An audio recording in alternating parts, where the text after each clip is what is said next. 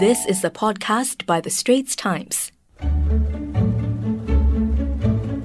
Andrew, Swiss Bake and Pastamania are just some of the brands under Commonwealth Capital. Could you explain to us what Commonwealth Capital does exactly? Commonwealth Capital is a group that tries to house local brands in the food industry. It can encompass food services brands as what you just mentioned, but it also includes production capabilities, and this would span from things like ice cream production to a central kitchen, central butchery, or even a central bakery. And then further upstream, we have investments in aquaculture, and the one that kind of ties all these things together is our cold chain logistics. So everything is actually along the food vertical. That's what Commonwealth Capital represents today. You had a previous life before doing something else. In the previous chapter, we were in the thin film coatings business that had heat insulating properties. So when a US listed company came over and wanted to merge all that assets into their current operations as well, we found that offer quite compelling. So that was almost 9 years ago. And your first foray into this food business was actually with Pastamania. We were approached by a mutual friend to meet with the founder of Pastamania. We met one time and we felt that yes, there's maybe a role for us to play. Right. And so we invested into that business. That began our journey in the food space back in 2002 January.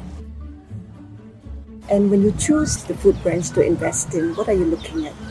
It's the people that creates products and ultimately processes that will be a winning formula. So you can't run away from making sure that the individuals behind it, the entrepreneurs behind it, are passionate individuals with good integrity and good value systems so that we are all aligned in terms of our interests. And more recently, you went into barramundi farming. Could you explain a little bit more on that?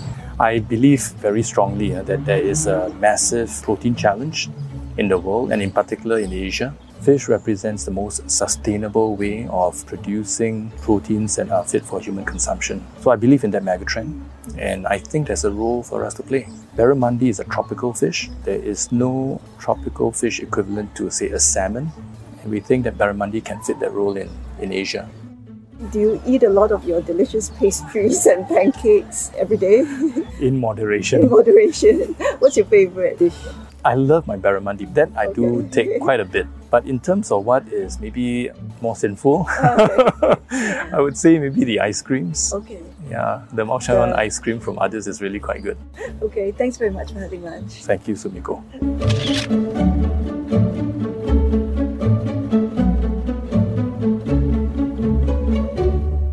That was an SPH podcast by The Straits Times. Find us on Spotify, Apple or Google Podcasts, or streaming on Google Home. Do feedback to us at podcast@sph.com.sg. You can also check out more podcasts on various topics at The Straits Times, The Business Times and Money FM 89.3.